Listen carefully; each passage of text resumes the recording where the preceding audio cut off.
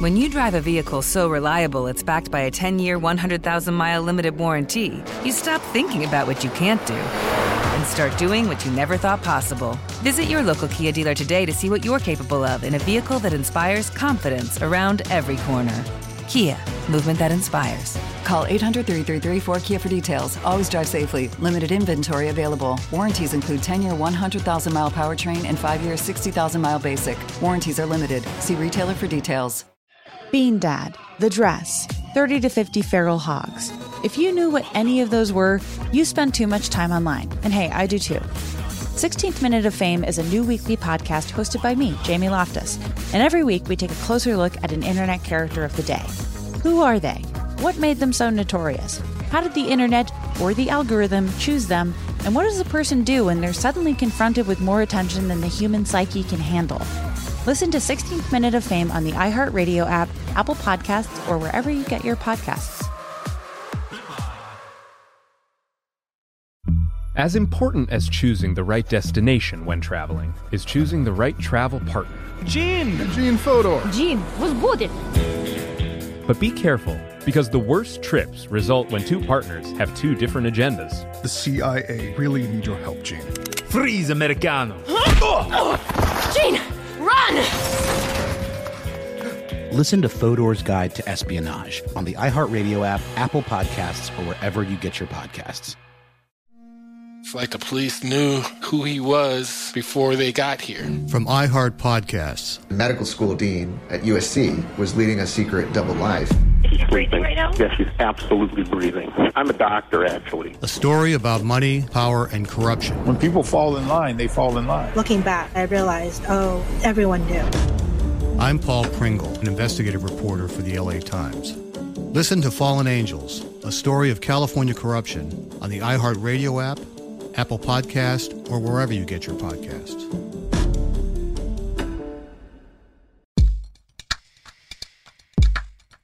Hey everybody, I'm Robert Evans, and this is once again Behind the Bastards, the show where we tell you everything you don't know about the very worst people in all of history. And this week, of course, I'm in Portland, Oregon on the 17th, which is to us tomorrow, but to you in the past. There will be a rally from a group called Patriot Prayer, who you will be hearing a lot about in the next episode of this podcast, with some members of Rose City Antifa as guests. And today, of course, my guest is... My name is Marielle Eaton, and I've lived in Portland for 14 years, and I do many different things here. Including quite a bit of activism. Quite a bit of activism. My main effort is with sexual and relationship violence prevention and victim advocacy. And I've done activism around that for about a decade now. And I am a victim advocate both in the university setting as well as independent organization settings. And you've also done quite a bit of anti-fascist action in the street, during which you were photographed and have become sort of a figurehead of Antifa for CNN's reports on the matter. So CNN. It's officially an interview with Antifa. At least that's the Fox News Chiron that would go across. True. Yeah, that's true. So we're going to be talking about Oregon, your lovely home state, which is one of the most beautiful places in the world, and also way more racist, historically at least, than most people would give it credit for based on Portlandia. And currently. Yeah, it's not just macrobiotic burritos and, I'm trying to think of something else hippie-ish, cars that run on... Garbage. Yeah, garbage cars. It's a little bit deeper than that. So that's what we're going to be getting into today. Today, the bastard is the state of Oregon. Excellent. Which, sorry, Oregon, I do love you, but let's get into it. So, Peter Hardiman Burnett was born in 1807. He started out as a self-educated, which I think in 1807 just means uneducated, owner of a general store in Clear Creek, Tennessee. As a young man, Peter Burnett came to suspect that an enslaved black person was drinking from his store's whiskey barrel at night, so he set up a booby trap, a rifle that was rigged to fire when the window shutter was opened. His trap wound up killing the poor man when the guy tried to break into his house. Burnett expressed remorse, but was not charged with any crime because it was 1807, and that sort of thing wasn't really a crime in Tennessee back then. In 1843, Burnett helped organize and lead the first great wagon train to Oregon. So he was one of the pioneers who first discovered this territory. Oregon Trail, you could say, is a game about Peter Burnett, a murderer and soon-to-be politician, because he was quickly elected to the Provisional Legislature of Oregon. Now, this is before Oregon was a state, so it was still a territory. And he served as the Territory of Oregon's first Supreme Court Justice, Chief Supreme Court Justice. So I'm guessing his qualifications were led a wagon train and was a murderer. And so in 1843, they were like, "You're our judge. You're in charge of this state right now." So 1844, Peter Burnett was instrumental in passing what came to be known as the Burnett-Lash Law. Have you heard of the Burnett-Lash Law? From you. Okay, right. You're Am I allowed to disclose that? Yeah. That we've talked prior to setting up this. I had not heard of that. That's the secret. Usually, I had not remembered that. I'm sure I've heard it, but I have not remembered that until you brought it up. It's a little bit famous. It's essentially stated that all black people were required to leave Oregon County under penalty of being whipped, quote, not less than 20 or more than 39 stripes. This punishment was to be repeated every 6 months until they left the state. So one of the interesting things about Peter Burnett is that he's a classic example of someone winding up on the right side of a historical issue for tremendously wrong reasons. Because Peter Burnett was an outspoken abolitionist, not because he believed slavery was wrong, but because he was just that racist. And he thought that if there was slavery, there would be people who weren't white in the country. That was his whole issue, which is there's a whole chunk of the abolitionist movement, which were just people who were too racist to own slaves. It's kind of a little historical angle that gets left out a lot of the time, but bizarre. So, Burnett's law did include a grace period, 3 years for black women and 2 years for black men. So he gave them some time to get out of the state. Burnett also pushed against Chinese migration to Oregon. He tried to ban it. He later went on to become the first governor of the state of California. So he is my state's first governor as well. And of course, his first action as governor of the state of California was, pretty sure you can guess, he tried to ban all black people from California. Yeah, what do you know? And then he tried to ban all Chinese people from California. Peter Burnett was a consistent man, if nothing else. And I got a picture of him, and he looks like, we'll put it up on the site, behindthebastards.com, but he looks like the guy you would cast to play a generic old-timey racist. Look at that forehead. That's a 5-head. Yeah, that is maybe even a 7. I mean, it just keeps going. And those little curls on the side. The curls, I'm not going to go against him for the curls. No. I mean, it seems like he might have had a lovely head of hair. No, that's the only redeeming quality. And, I mean, it's a weird cravat. He looks like someone in a story who would, take off his cravat and his head would fall off in an old fable. Yeah, he doesn't look like a very happy person. No, he does not. He looks a little bit like the painting of the guy Vigo in Ghostbusters 2, the bad guy who's trying to steal that baby's body. Yeah, he's got that. He's got his eyes are doing that sort of thing. So you really owe it to yourself to look at a picture of Peter Burnett, a guy who looks like his goal in life was to ban people who aren't white from multiple states. Yes. Yeah. So Burnett's lash law did not last long, which is kind of hard to say 10 times fast. The lash law did not last long. I'm not even going to attempt it. Fair enough. So now the good news is that no black people are recorded to have been lashed under it. It apparently was not used even in the 1840s in Oregon. Enough people were like, this seems a little bit too racist. Yeah. That said, we're talking Oregon in the 1840s. Who knows what happened, especially rural areas where the rule of law was even less than it was in Portland. Yep. Whether or not it was used, the law reflected the values of the first white people who settled in the territory of Oregon. They wanted their state to be slave-free, but because that was the only way to ensure the state had no black people at all. In 1848, the Oregon territorial government passed a law that banned any, quote, Negro or mulatto from living in Oregon. In 1850, the Oregon Land Donation Act gave, quote, whites and half-breed Indians 650 acres of land from the government. All other people of color were banned from receiving land grants. So Oregon was founded as a whites-only state. It was seen as this is going to be just white people in this chunk. So that was the Pacific Northwest from the get-go, almost 200 years ago. Absolutely. Yeah. And we'll be talking about there's some people who still think that ought to be the way things work. Yes. So from the beginning, Oregon was a very rough place to be anything but a very, very white person. There were some extraordinarily brave black pioneers who did try to make a life out here. In 1851, one of them was Jacob Vanderpool. He was a former sailor. I think he came from the Caribbean islands, but I don't think we know exactly. But he came to own a saloon, restaurant, and boarding house in Oregon City. And a white guy named Theophilus Magruder, which is Quite a name. Quite a name. And the name you would expect of a guy who's about to do, or who did what we're about to talk about him doing, reported him for the crime of being black in Oregon, and he was given 30 days to leave the state. Now, Magruder also owned a hotel and a bar in the same town, so it's entirely possible that his motive was as financial as it was racist, if not more so, but Jacob Vanderpool was forced to leave and forced to give up his business. In 1857, Oregon wrote a state constitution that enshrined its exclusion of black people into law.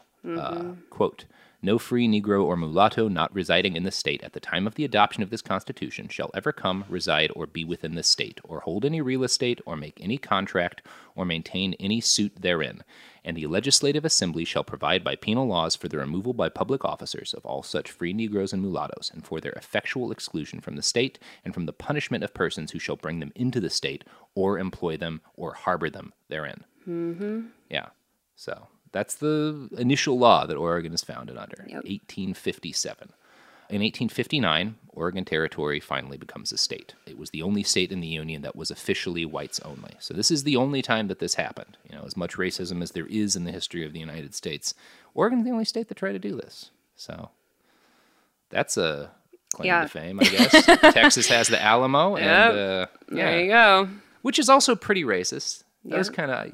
I grew up in Texas, and they always kind of smoothed over why the Texans were rebelling against Mexico. It had a lot to do with the fact that they wanted to own people, and Mexico didn't like people owning people. Yeah, they really hide that fact. Yeah. Always. Yeah. So while Oregon initially ratified the 14th Amendment to the Constitution, which gave citizenship to all people born or naturalized in the United States, including former slaves, this is why we have birthright citizenship. It was they were trying to figure out a legal solution to, we've got all these people that we forced to be here, and now they've got to be citizens.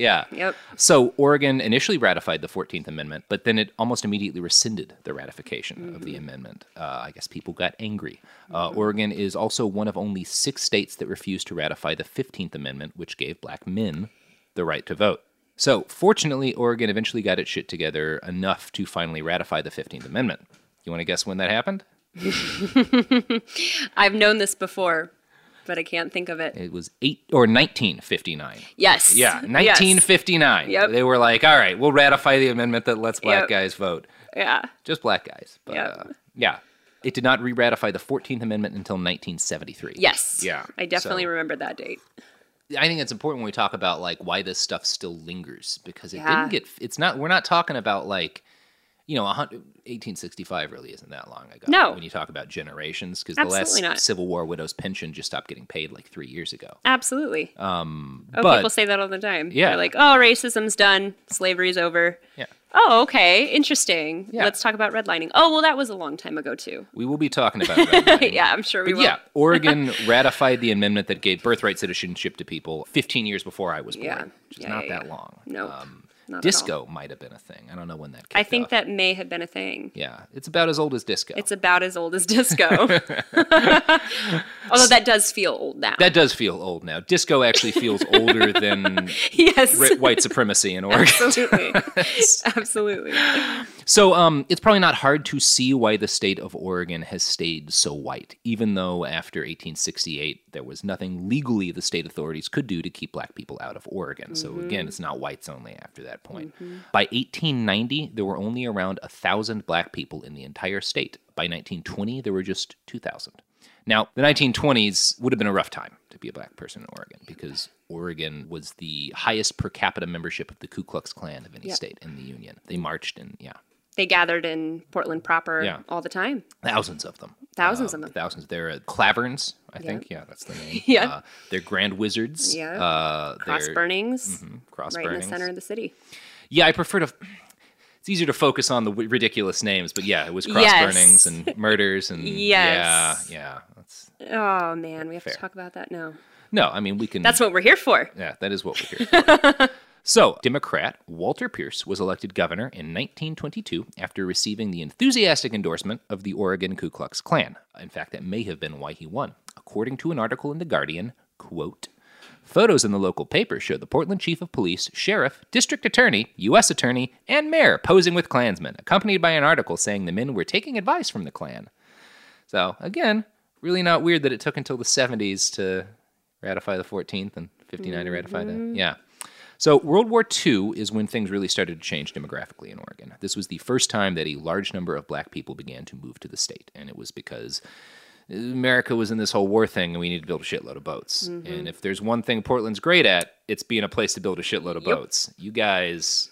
We got our boats. If I ever need to build a navy, this is the city I'm going to build that navy in. Go for it. Yeah, well, we're here. I'm going to crowdfund it, like a GoFundMe, but instead of for medical bills, for like a battleship or 3. What are you going to use it for? I don't know. You'll sail around. Like what L. Ron Hubbard did. Just sail around for 8 or 9 years. Podcasting. Yeah, podcasting. Just podcast boat. Yeah, a podcast boat. A podcast cult boat. USS Navy. Cult podcast boat. I was going to say USS Bastard. USS. Yeah, that's more catchy than mine. Yeah, exactly. It's more catchy than mine. I'm not the namer in this. Well, in fairness, I'm not the namer either. Somebody else figured that out. Oh, okay, there you go. No, I feel your pain. So, by the end of World War II, more than 20,000 black people had moved to Oregon. Many of them resided in Vanport, a small city between Portland and Vancouver, Washington. Calling it a city, at first at least, Yeah. It was small town. Small town. Most of it was temporary housing that was built because they had so many workers coming in and they needed the ability to host them. And Portland was a very tiny city at this point still. Here's how the Smithsonian described the creation of Vanport. Quote, completed in just 110 days, the town, comprised of 10,414 apartments and homes, was mostly a slipshod combination of wooden blocks and fiberboard walls. Built on marshland between the Columbia Slough and the Columbia River, Vanport was physically segregated from Portland and kept dry only by a system of dikes that held back the flow of the Columbia River. So, little bit of foreshadowing there. Mm-hmm. This is built in basically the worst location you could build a town to keep it dry. Yep. Years later, Manly Maben, who grew up in Vanport, would describe it this way. Quote, the psychological effect of living on the bottom of a relatively small area, diked on all sides to a height of 15 to 25 feet, was vaguely disturbing. It was almost impossible to get a view of the horizon from anywhere in Vanport, at least on the ground or in the lower level apartments, and it was even difficult from upper levels, which I can't really imagine this. It sounds like almost something you'd see in like a dystopian movie where these people just have these dikes rising, like they're walled in on all sides. And this is the hub of, the black community in Portland, for the first time that it really has any size at all. So, the idea was that once folks had settled into Vanport and, worked at their jobs long enough and earned some cash, they would be able to rent or buy homes elsewhere. It was not intended to be a permanent development. Yeah. But discriminatory housing policy made it nearly impossible for black people to, live anywhere else in the city. So once the war ended, the mayor of Portland wrote a newspaper article telling the black people of Vanport that they were no longer welcome in the state. This is the mayor of Portland, who's basically put up a letter saying, like, okay, thank you for building the boats. Yep. You can go. You can go now. Yep. Yeah, the Housing Authority discussed tearing the town down. A 1947 Oregon Journal article described local attitudes to Vanport this way. To many Oregonians, Vanport has been undesirable because it is supposed to have a large colored population. Of the some 23,000 inhabitants, only slightly over 4,000 are colored residents. True, this is a high percentage per capita compared to other northwestern cities, but as one resident puts it, the colored people have to live somewhere, and whether the northwesterners like it or not, they are here to stay. I think there's a lot to dig into in terms of the phrasing there, both that this journalist, rather than being like kind of confronting the racism, is like, well, they're not entirely accurate. It's only a quarter color. And then also, whether the Northwesterners like it or not, they are here to stay. Yeah. So that's the attitude in 1947. So today Vanport as Delta Park. Yep. That's sort of the land that's on now, because very little of Vanport City still remains. Yeah. In 1948, it started raining very hard. On Memorial Day, 1948, residents of Vanport woke up to driving rain and this letter from the Housing Authority of Portland, the HAP. Remember, dikes are safe at present. You will be warned if necessary. You will have time to leave. Don't get excited. Yep. I do feel like if the government's sending you all caps notes that say don't get excited, you should probably get excited. You should get pretty excited. Yep. I mean, and what happened next is horrendous. Yeah, horrendous and very predictable. Yep. The dikes did not hold. A hole opened up shortly after 4 p.m. In roughly one day, Vanport, Oregon's second largest city at the time, was completely wiped out by floodwaters. 18,500 people, 6,300 of whom were black, were displaced. Hundreds died. but we don't know how many because it really seems like the HAP may have secretly disposed of hundreds of corpses. Yeah. And even with the predictability that you were mentioning, people often will trust authority figures, and even if it seems predictable in hindsight, at the time it probably didn't. They probably really trusted that they were safe. Oh, yeah. And I was sorry, I was not trying to say that the people of Vanport should have predicted it. Yeah. Yeah. The city should have known something was wrong. Yeah, they didn't give a shit. With this place that was basically built underwater with the water held in by walls, and then the walls start getting flooded with water. Absolutely. There's a rumor that 457 dead people were shipped to Japan for some reason. There's a bunch of weird rumors around what was done to the people That's very who died. odd. Yeah, it's kind of hard to dig into.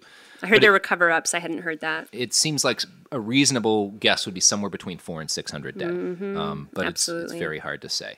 Yeah, and we see that cycle repeating itself with Puerto Rico. Yeah. Where it's weird how things rhyme all of the time in history. Yep. Yeah. All the time. Speaking of rhyming, it's time for an ad break. That was a bad plug, but do you have any products and or services you'd like to plug before we get to the ones that paid us?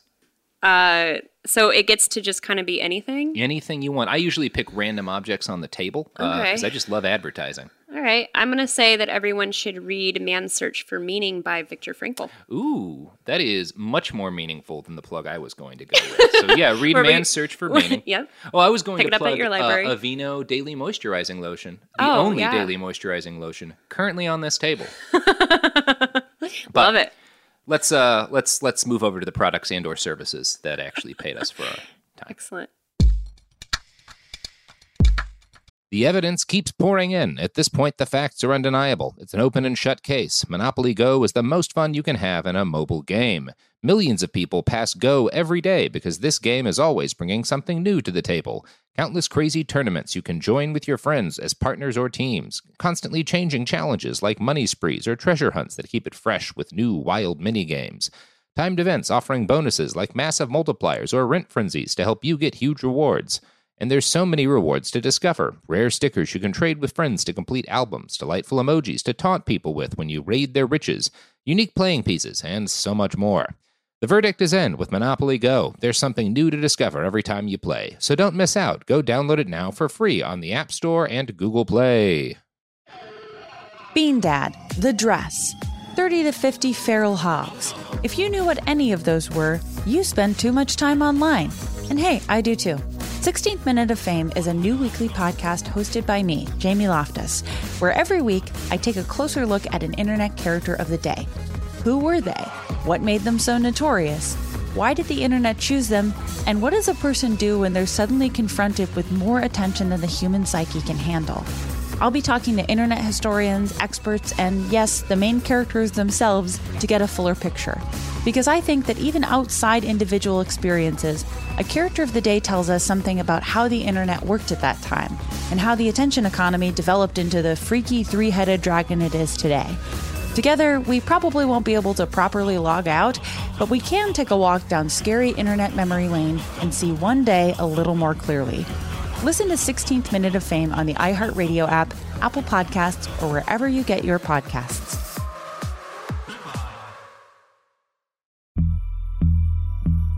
As important as choosing the right destination when traveling is choosing the right travel partner. Eugene Fodor. Gene, возбудит. Much of the joy you will find on the road comes from the person you share it with. So you write the books, Gene, and Vlastar runs the business. I understand now. It is a wise man who marries a wiser woman. But be careful and choose your travel partner well, because the worst trips result when two partners have two different agendas. Get down! I'm not stupid, Gene. Something is going on, and it's high time you tell me the truth. Freeze, Americano! Gene, run! So travel before it's too late. Your money will return, your time won't, and we're all too quickly approaching that final destination. Listen to Fodor's Guide to Espionage on the iHeartRadio app, Apple Podcasts, or wherever you get your podcasts. Something that makes me crazy is when people say, well, I had this career before, but it was a waste. And that's where the perspective shift comes, that it's not a waste, that everything you've done has built you to where you are now. This is She Pivots, the podcast where we explore the inspiring pivots women have made and dig deeper into the personal reasons behind them. Join me, Emily Tish Sussman, every Wednesday on She Pivots as I sit down with inspiring women like Misty Copeland, Brooke Shields, Vanessa Hudgens, and so many more. We dive into how these women made their pivot and their mindset shifts that happened as a result. It's a podcast about women, their stories, and how their pivot became their success. Listen to She Pivots on the iHeartRadio app, Apple Podcasts, or wherever you get your podcasts.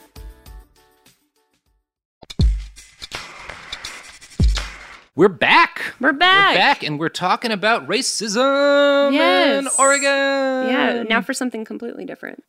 Compared to your sponsors. Oh, yes, very different because none of our sponsors support racism in Oregon. Are you sure? Yeah, pretty sure. Okay, good. I mean, they make belts, Grip 6. I don't see how a belt could be racist. Depends on where they're made. Yeah. Should I be saying this? Should I be talking about consumerism under capitalism? Well, yes. I mean, we do. It's one of those things. This is the ocean that we live in, so you can't do anything but swim. But you can try to pick products that you feel don't add to the problems. Yeah, as long as you're not sponsored by Amazon. We're not sponsored by Amazon, and I do believe that it's a general good to keep people's pants up. Yes. Yeah.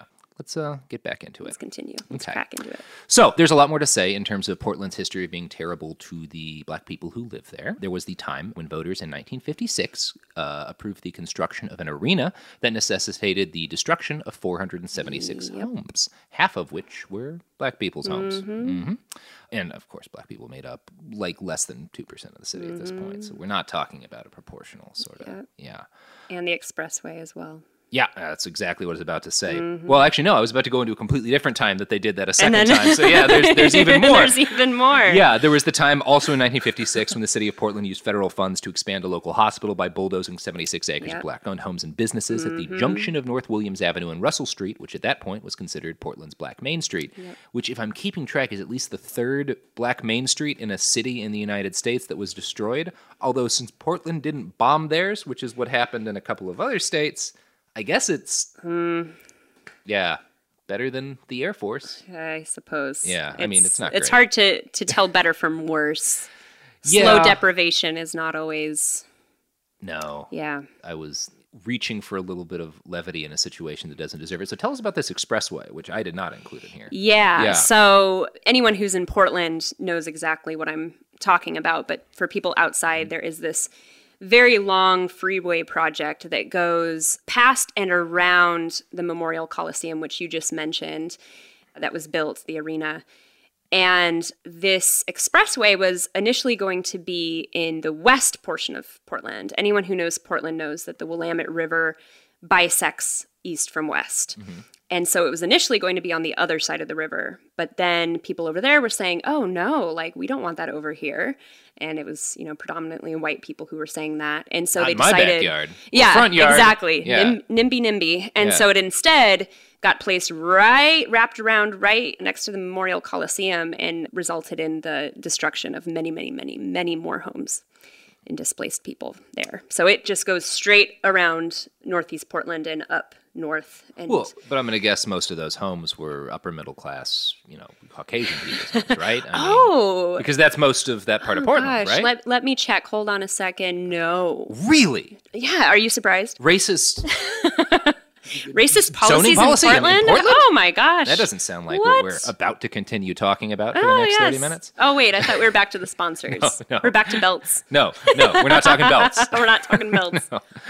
So, really kicking off in the 1970s and 80s was a process called redlining. This is basically banks colluding to refuse mortgage loans to qualified black applicants would be the quick way to sort of sum up the bulk of that process. An investigation published by The Oregonian in 1990, yay journalism, found that Portland banks were granting loans to black Oregonians at roughly 1/10 the rate they were granting them to white people, and 1/10 the rate that they were supposed to be granting them. And for those who don't know, it's literal red lines drawn on a map, very specifically placed. And that's something that I think a lot of people are not aware of, that it really refers to red lines that were written on maps. Yeah, and they're basically saying we want to keep black people out of these neighborhoods. We don't want to allow them to buy houses here.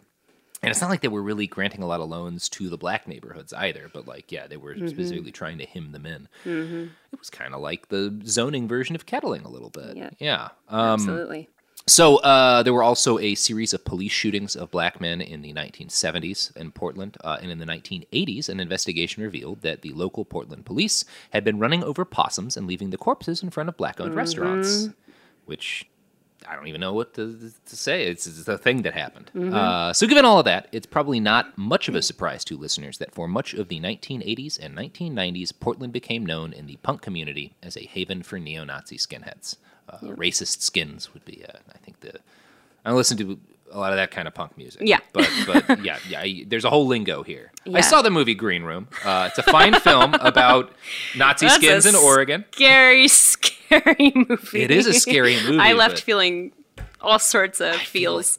That's how you're supposed to feel. That's how you're supposed to feel. Patrick Stewart plays a real good racist. Yeah, that was quite close to home. Yeah. But I was going to say the possum imagery stayed. Really? What do you mean? You would still see people refer to possums in coded language even through the 1980s from racist skinheads. They would say, keep the possums out.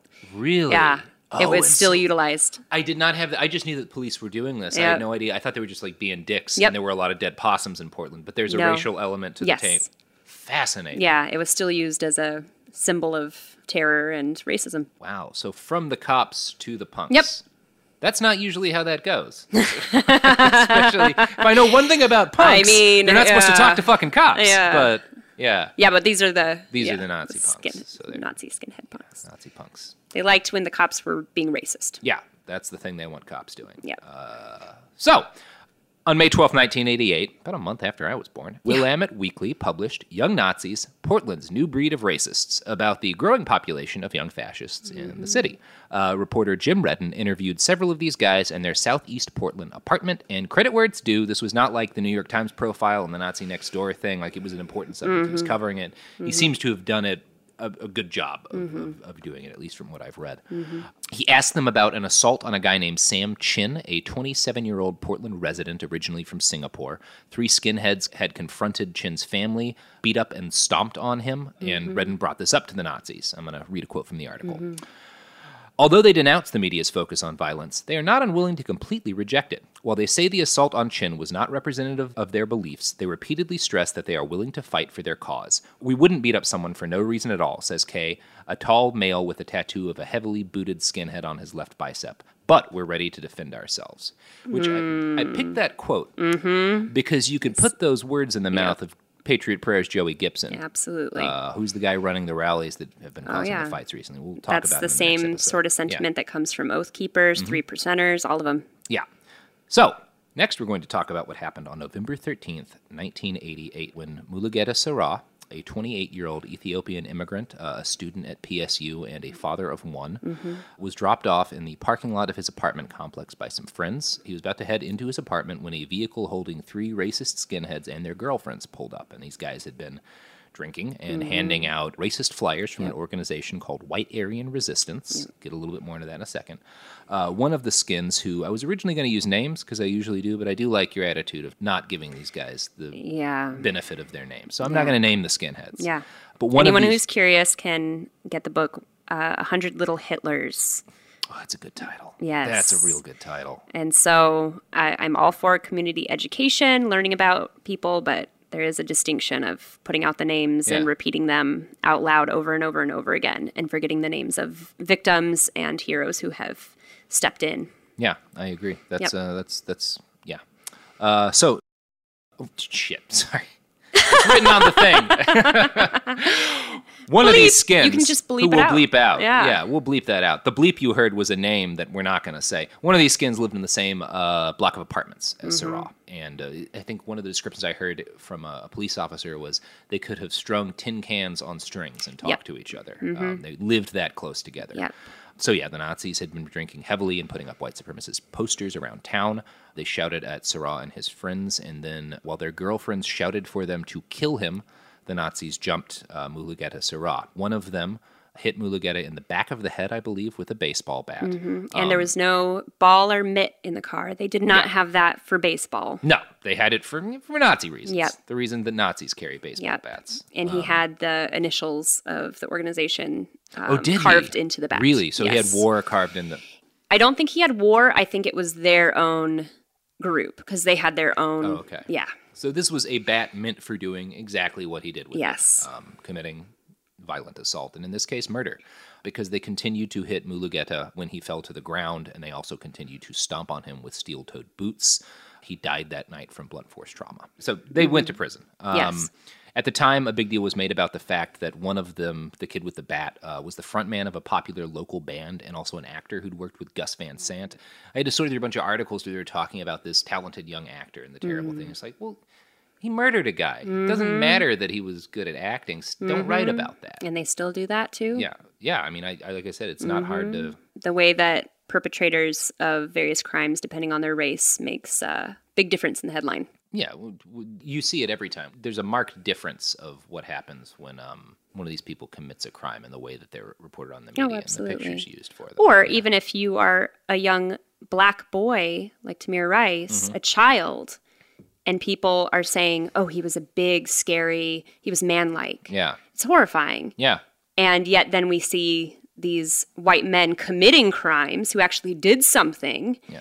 And the way that they're painted is absolutely ridiculous. Well, and there's really old history to that. I remember reading, we did an episode where we talked about sort of the U.S. occupation of the Philippines, and there was an island that there was a massacre on a U.S. military base where a bunch of U.S. soldiers got killed. And then in response, they massacred, and the language they used was they killed all of the men over 10 on the island, which you're not a man at 11. You're not a man at 12. You're not a man at 13, 14, 15, 16, maybe 17. But, like, it doesn't matter. I mean, massacring's wrong, but, like, just the language used. Any man over 10 is, like... I feel like you're not a man until 20, but that's just my view. I think it usually takes more like 28, 29, 30, maybe 4. I'll let you know when I hit that point. I'm at 30 right now, and I don't feel all the way there. Now, Mulugeta Sura's murder led to a legal case against Tom Metzger, a shriveled little testicle of a man and the founder of White Aryan Resistance, or WAR. You can see a documentary of him made after this point with Louis Theroux, where he spends several days with him. And you get the feeling that he's a ridiculous kind of... And I think this is this caused a problem, because I think that a lot of these people were covered that way as sort of like, look at this ridiculous. He's racist, and the things he says are terrible, but he's really just a crazy old kook, and he's kind of cute. Look at this little guy. Yep.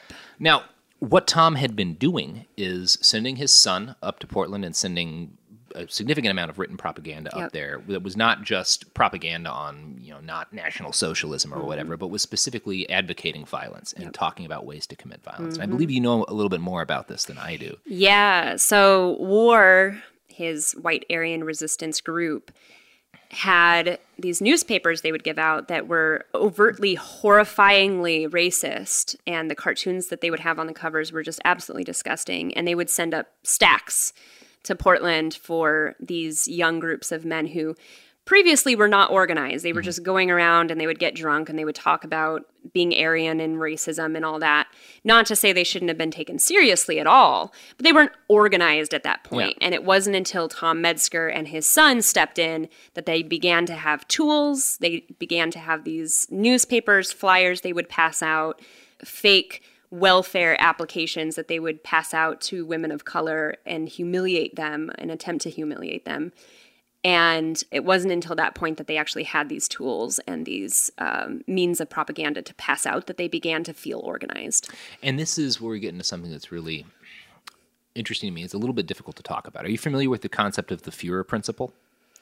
I don't think I've heard specifically about it, but I imagine it has to do with having a leader to organize you. That's an aspect of it. It was the idea, this was like the central idea behind the original Nazism, was an individual can embody and electrify a people and bring them up and sort of use them as a tool almost. And like that, and that's desirable and good. And obviously, that's silly when you start talking about like nations. But there's a little to it when you talk about something like you've got these disaffected kids in Portland who have no sort of organizing principle, and a guy like Tom Metzger who has just enough charisma, just enough vision to get them united behind a purpose, and then they become dangerous. Yeah. And I think that you're seeing something similar with a guy like Joey Gibson, who has, I watched his speech, has a good amount of personal charisma. He's good at speaking. Absolutely. He's good at organizing. And these people, the people who show up at these Patriot Prayer rallies, just like the people who murdered Mulugeta Sirah, were doing shitty racist things in their personal lives beforehand. But it took a leader coming in, and then they're a cohesive whole. Yeah. Absolutely. So I think that's where it's important to understand that concept, because I do think it embodies something, not that, like the Nazis said, that this was how everything worked. I don't think it's how everything worked, but I think it's how Nazis work. Oh, yeah. Across time, and whether or not they call themselves Nazis or patriots or whatever, it's how Nazis work. Yep. So, a little digression. Yeah, even though Tom Metzger had not specifically ordered the skinheads to commit that particular murder, he was seen as having vicarious liability for indoctrinating kids with racist ideology, publishing information on how to commit violent crimes, and sending people up to talk to them. So he was ordered to pay like $12.5 million in damages. Yep. Yeah, and he wound up losing. Completely bankrupted him. He had to sell his house. He lost his house, Had to pay amounts every single month. Yeah, up to today at age like 80-something. And they sold his house to a Hispanic family. Yes, they did. I think it was Sirah's family, right? Who it was not. Was it the ACLU who got it? Or Southern Poverty Law Center was the one to sue them, if that's what you're asking. Okay. Yeah. Right.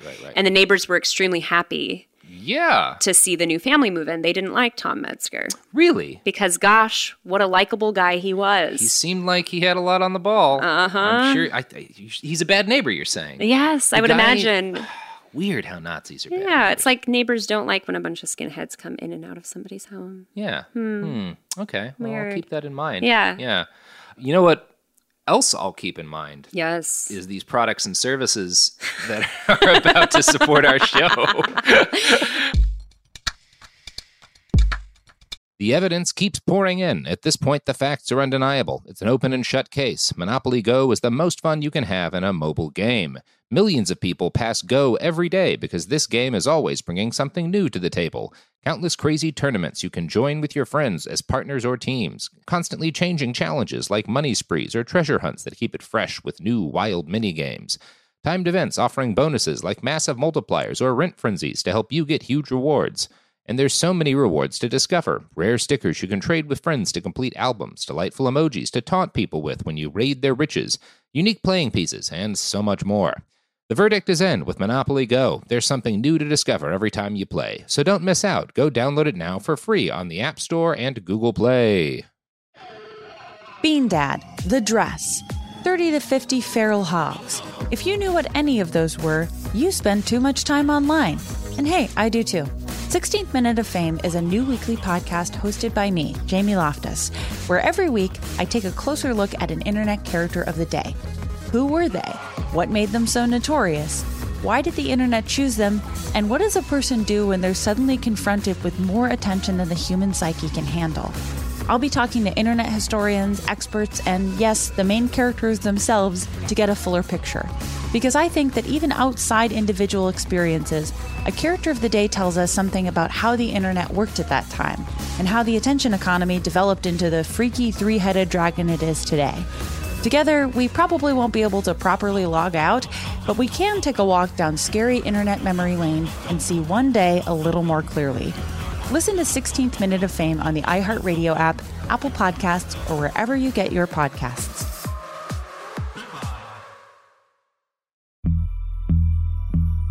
As important as choosing the right destination when traveling is choosing the right travel partner. Eugene Fodor. Gene, возбудит.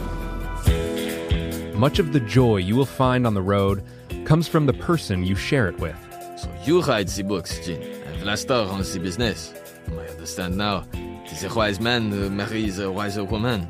But be careful and choose your travel partner well, because the worst trips result when two partners have two different agendas. Get down! I'm not stupid, Gene. Something is going on, and it's high time you tell me the truth. Freeze, Americano! Gene, run! So travel before it's too late. Your money will return. Your time won't, and we're all too quickly approaching that final destination. Listen to Fodor's Guide to Espionage on the iHeartRadio app, Apple Podcasts, or wherever you get your podcasts. Something that makes me crazy is when people say, well, I had this career before, but it was a waste. And that's where the perspective shift comes, that it's not a waste, that everything you've done has built you to where you are now. This is She Pivots, the podcast where we explore the inspiring pivots women have made and dig deeper into the personal reasons behind them. Join me, Emily Tish Sussman, every Wednesday on She Pivots as I sit down with inspiring women like Misty Copeland, Brooke Shields, Vanessa Hudgens, and so many more. We dive into how these women made their pivot and their mindset shifts that happened as a result. It's a podcast about women, their stories, and how their pivot became their success. Listen to She Pivots on the iHeartRadio app, Apple Podcasts, or wherever you get your podcasts.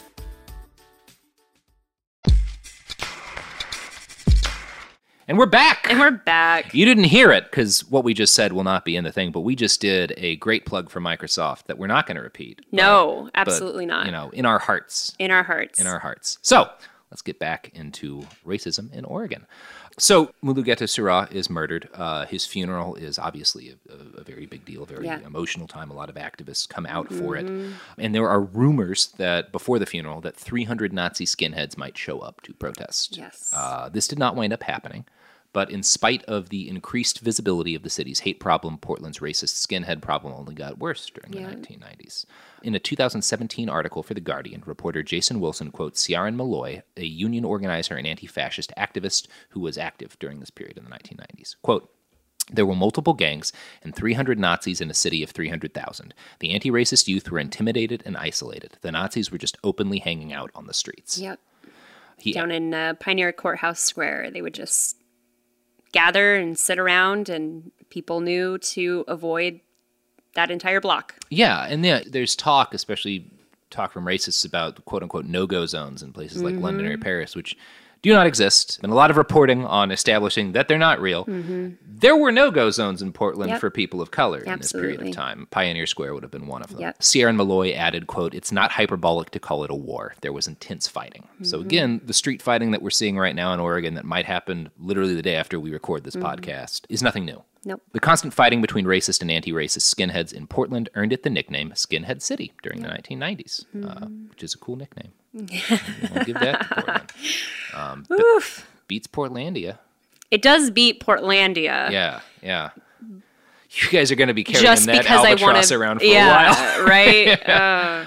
I'm sorry what people out from LA keep doing to nice cities in the Northwest. They destroyed Bend, too. Oh, yeah. But I will say about Skinhead City, it's at least accurate. Yeah. Which is a heavy thing to say. Yeah. But the whole Portlandia, most of, there's some truth to that show, but that show is forgetting a very large portion of our population and culture. Yeah. Part of what I wonder, depending on how all of this increased political violence goes, is how in 20 or 30 years, if that show will just make no sense to people. I hope so. Yeah. Well, not in that way. Oh, yeah. Well, yeah. If you're going, okay. Yeah. I see what you're saying. I was just hoping that we'll win this fight against Joey Gibson, and then diverse culture will actually be celebrated for the first time in Portland. Yeah, that would be nice. Yeah, that would be nice. Yeah. I agree with you. Yes. Now, the Nazi skins who infested Portland, and to a degree still infest both Portland and Oregon, were obsessed with an idea that still holds much traction among the fascist right, the Northwest Imperative. The basic reasoning behind the Northwest Imperative is that since Oregon is already super white and filled with fascists, why not try and turn it into a white ethno-state? From a Nazi point of view, the last 200 years of Oregon history have already done a really good job of laying the groundwork for this. Oregon is currently the whitest state and Portland the whitest big city in the United States. Yeah. There is today an organization called the Northwest Front dedicated to making the dream of the Northwest Imperative a reality. The About section of their website sums them up this way. Quote, The Northwest Front is a political organization of Aryan men and women in the United States and Canada, of all ages and social backgrounds, who recognize that an independent and sovereign white nation in the Pacific Northwest is the only possibility for the survival of the white race on this continent. So that's the rhetoric. That's what they're angling for. The Southern Poverty Law Center identifies 18 different hate groups in the state of Oregon. And outside of explicit hate groups, Oregon still has a lot of its old problems with hate. A 2011 audit found that 64% of landlords and leasing agents in the city discriminated against Black and Latino renters, giving them higher rents, forcing them to pay larger deposits, and levying additional fees against them. Absolutely. 64%. Absolutely. That's nuts. And with gentrification as well.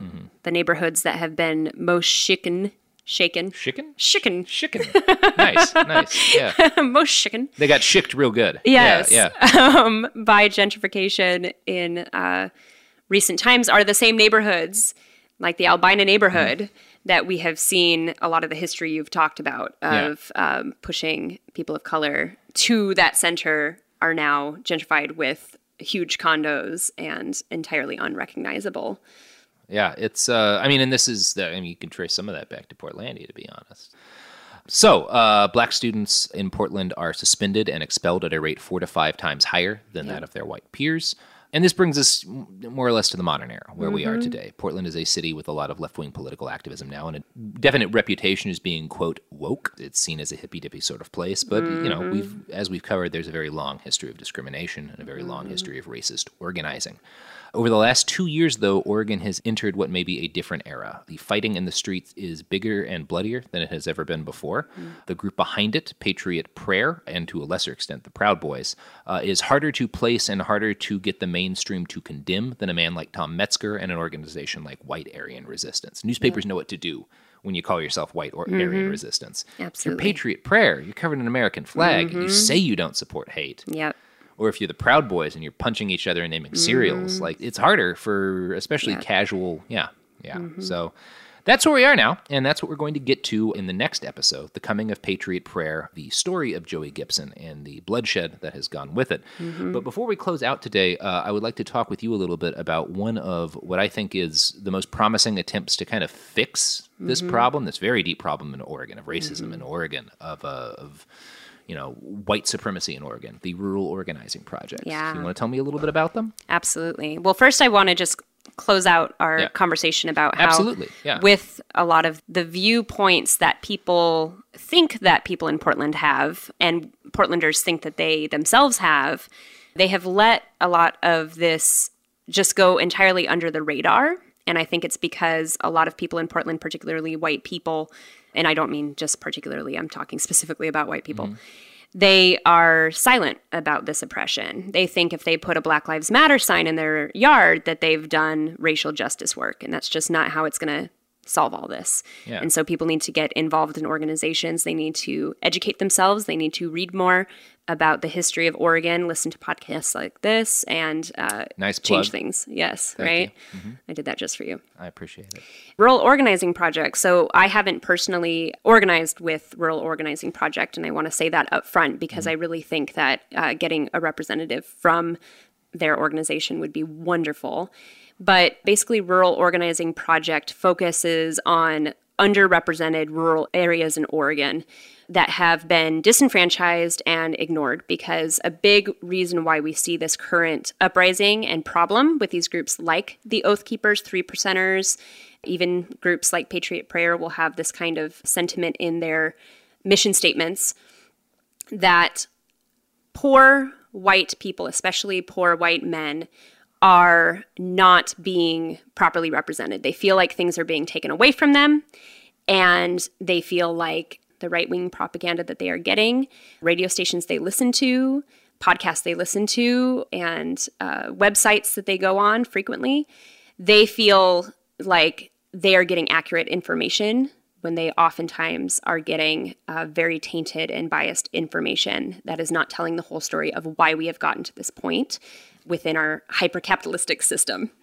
And so Rural Organizing Project really tries to bring representation back to those areas. They try to organize with legislators to ensure that we are focusing energy and resources to make sure that people are not being left out in the cold, quite literally, not being left out to just rely on these groups to take them in, but to instead feel like they are part of the Oregon community and that they are valued and that you don't have to be in a city to get those resources. And through that, they are able to educate people on the dangers of these groups like Oath Keepers, 3%ers, etc. And so the work that they do is so important because it is very true that we cannot ignore rural areas in our communities, not just to fight racism, but because they are human beings that deserve resources and deserve care. And rural areas have been hit hard by this hyper-capitalistic automation, and jobs have been stripped away over the course of history. And so people have been just seeing jobs go away, and instead of being given the proper information of, oh, the reason why these jobs have changed is for these reasons, they instead are told by somebody, oh, you know why? It's because of that immigrant. It's because of women wanting to enter the workforce. It's because of this and that. And so then they hold tight to these traditional ideas of what it is to be an American, which were never accurate to begin with if we really look at our history. But that is how they're able to be radicalized. So Rural Organizing Project takes that on, and I am very proud to have them in Oregon. And it's my opinion, just as a journalist, that low-key because it hasn't been covered enough, one of the most important stories going on in the country right now is the disintegration of society in rural parts of the United States. Yep. For example, cattle rustling is the highest it's been in more than 100 years. Cattle rustling. Mm-hmm. Agricultural theft is the highest it's been in quite a long time. You are seeing rising rates of poverty in a lot of chunks of rural America. What you're seeing is a breakdown of social order in these places. Mm-hmm. And all of these things are, number one, major contributors to the growth of fascist movements, major contributors to the growth of racist movements. And on a human level, they're just terrible for the people there. And most people listening to this probably live in cities. It is important to pay attention to what happens out there, both because they're your fellow citizens and because when their lives get worse, your lives get worse. Absolutely. That's the way it works in a society. Mm-hmm. So, listeners, if you've enjoyed this episode, if you find this compelling, please donate some bucks to the Rural Organizing Project. Absolutely. You can look them up. Yeah, look them up online. We'll include the link to the website on ours. So, yeah, check that out. Check out all of our sources at behindthebastards.com. And, open up your wallet strings if you have a couple extra bucks to give. And if you're in Oregon, volunteer. Yeah. Volunteer with Rural Organizing Project. Absolutely. And if you're in Oregon, in general, be more active. There's some stuff going on. There's so much going on. The only thing that'll make it get better is the people who aren't, I'll say, charitably on the shitty side of things, getting active, or at least supporting the people who are being active in the streets, because that's real important too. So. Yeah. Well, I'm working on a project to help make that easier for people to have access to what is needed in the area, and I'll send that to you once I have something. Awesome. Well, you got anything else you wanna pitch, plug? Man's Search for Meaning. Right. Yeah. Victor Frankl. Read Man's Search for Meaning. Victor Frankl, Holocaust survivor, right? Yes. Yeah. Check it all out. You can check out this podcast on our website, Behind the Bastards. You can check out all the sources. And, of course, tomorrow we will be talking about Patriot Prayer, Joey Gibson, and the most dangerous street gang in America that you probably haven't heard of, Patriot Prayer. So, all of that coming up next in the week. Have fun with it. Check it out. And you can find us on Instagram and Twitter at BastardsPod. And that's all I got for you. Go do something positive for the world. Goodbye, and I love, statistically, about 40% of you.